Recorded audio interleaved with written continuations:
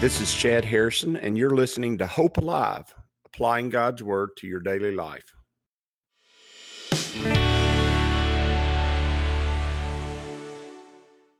Hi, this is Chad Harrison, and I am the teaching pastor of Lake Community Church and have been serving as a pastor for 25 years. I'm also a practicing attorney. This podcast is designed to help you study God's Word and find God's will for your life. I pray in the name of Jesus right now that God would open up His Word to you and allow you to see Him and to know His will, that you might glorify Him and that you might walk in faith and power each and every day, especially today, in Jesus' name. We are in Psalm 121.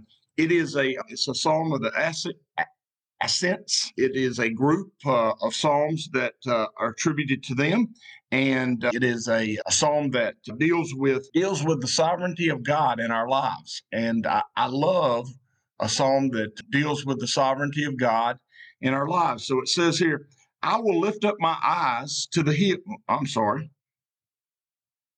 Like the right one? Yes.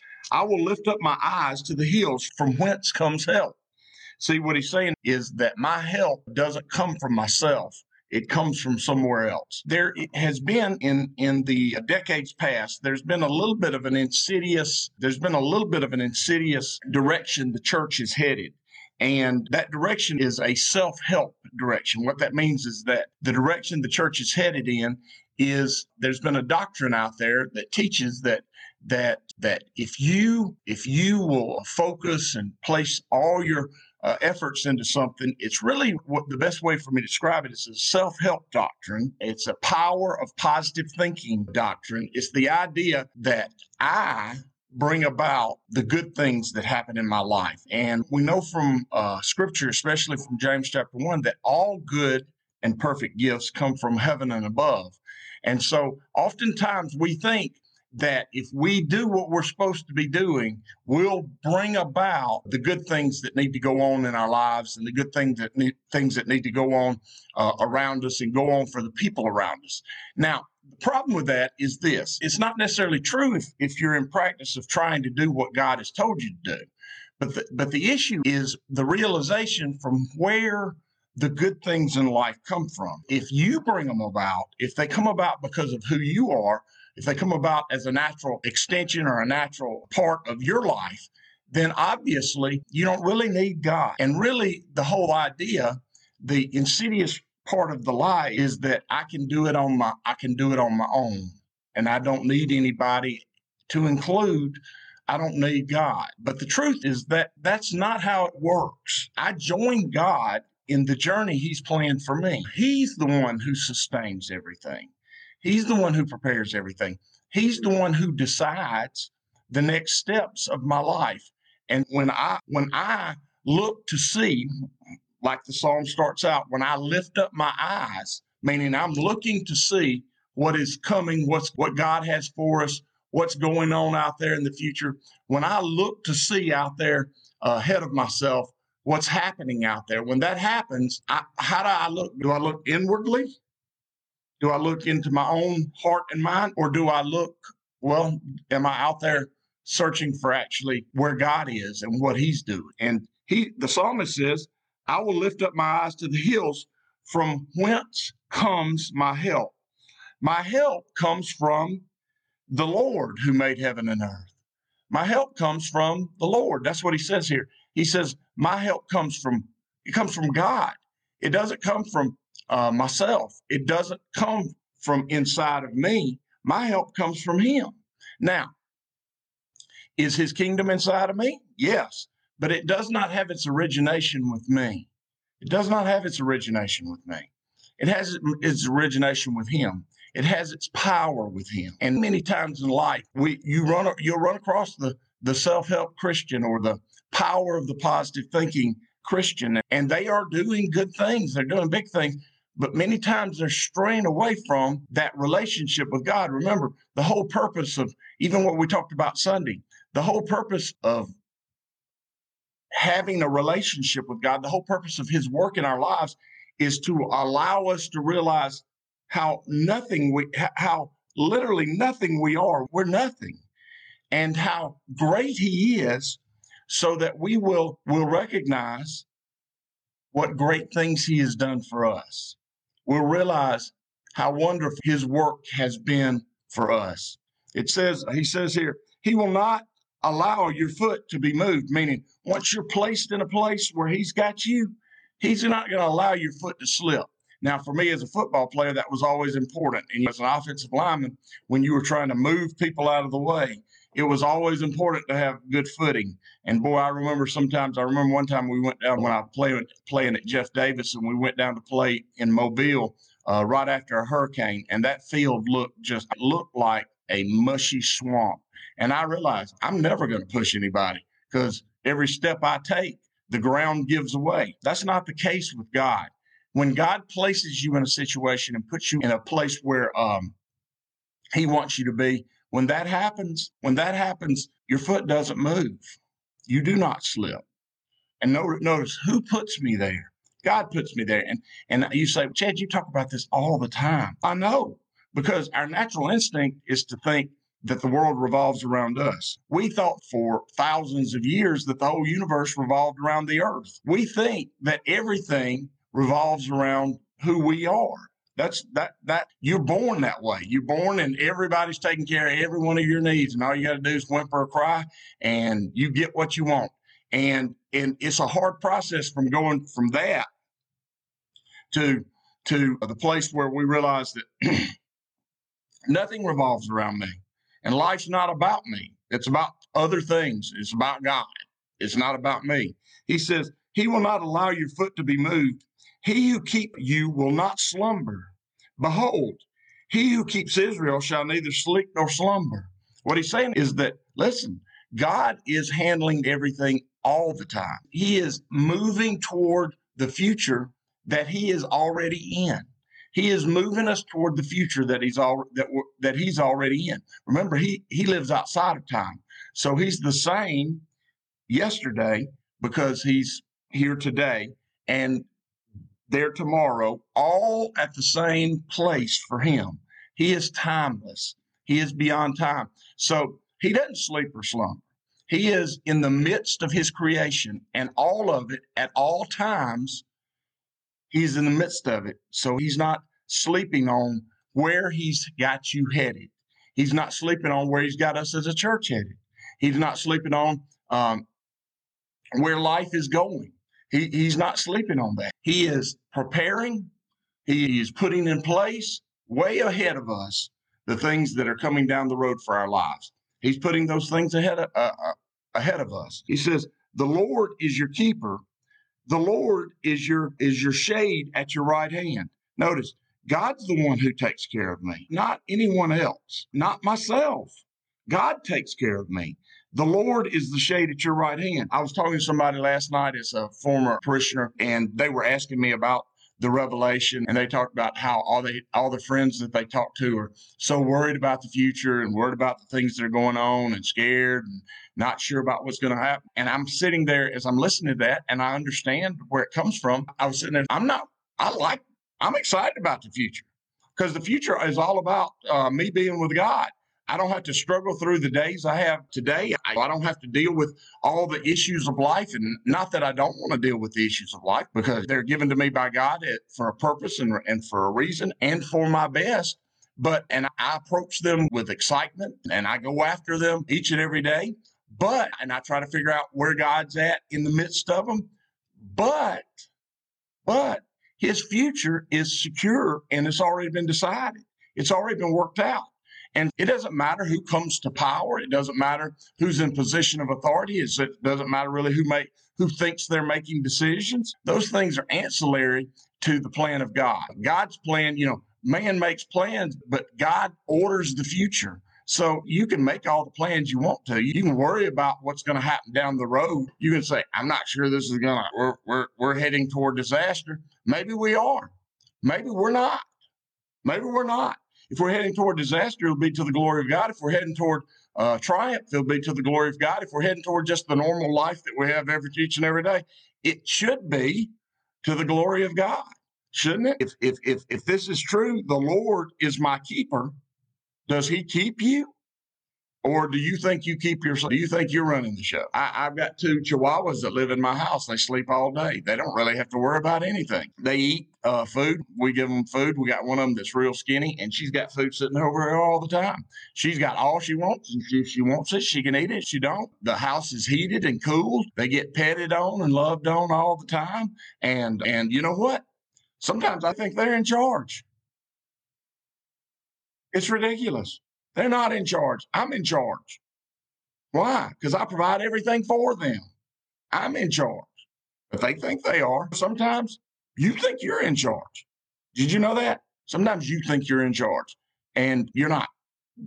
The Lord is your keeper. You're not in charge. He's taking care of it. He's handling it. And he's revealing it to you, not because he has to, but because he loves you. He's revealing it to you because he's got purpose in it. He's revealing it to you because he wants you to see him at work around you. That's why he's revealing it to you, not because he thinks you do a really good job and he wants you to take over one day of running the universe. That's not how it's going to work. It's not how it's ever going to work. Okay. And the truth is that he's been protecting, taking care of, feeding you, clothing you, making sure you had a place to be and a place to go and a place to be a part of life. He's been doing that since, well, he's been preparing that since way before you were ever born. So probably need to focus on him and not as much on us, and get away from the childish thinking that somehow we're in control, because we're not. He said, the Lord is your shade at your right hand, meaning he provides the shade from the sun. He even makes sure the things that you don't even realize that you need are being done. He says, the sun shall not strike you by day, nor the moon by night. No, he's handling it. He's like a mother that's taking care of her little baby in the cradle. Every need's being met all the time. He's meeting all your needs all the time. And he's sustaining your life in the midst of all that all the time. And you're not.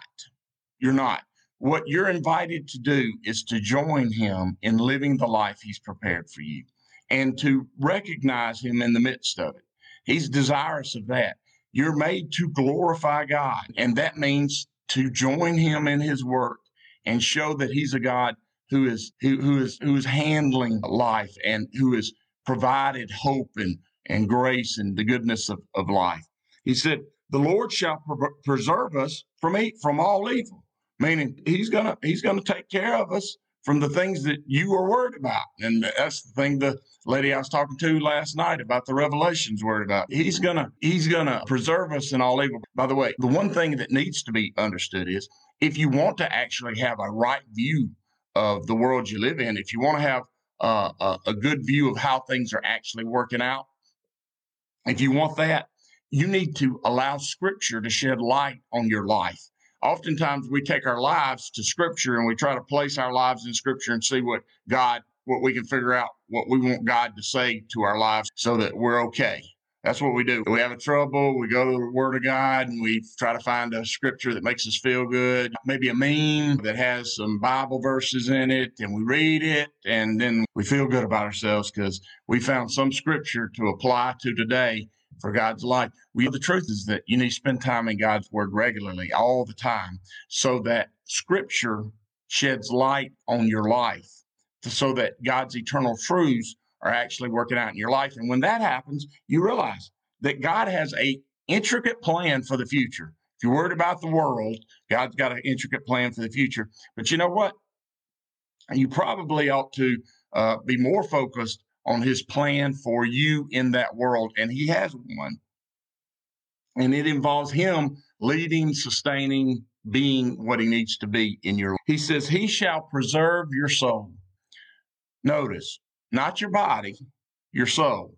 He shall preserve your soul. Why? Because he says in Scripture, he says regularly, your soul hath I loved. I love your heart, not your heart and your mind, your intellect and your passion. I love the true you, who you really are. The person, he says, I love the person that is on your inside. I love you. And he does. And you know what else?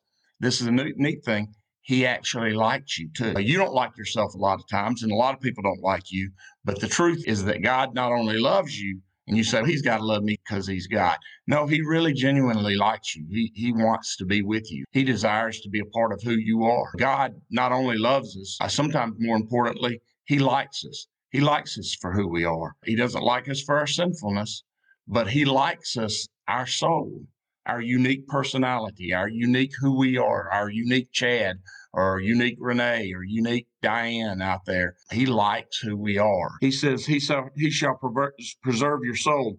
The Lord shall preserve your going out and your coming in. That's your daily going in life, just coming and going.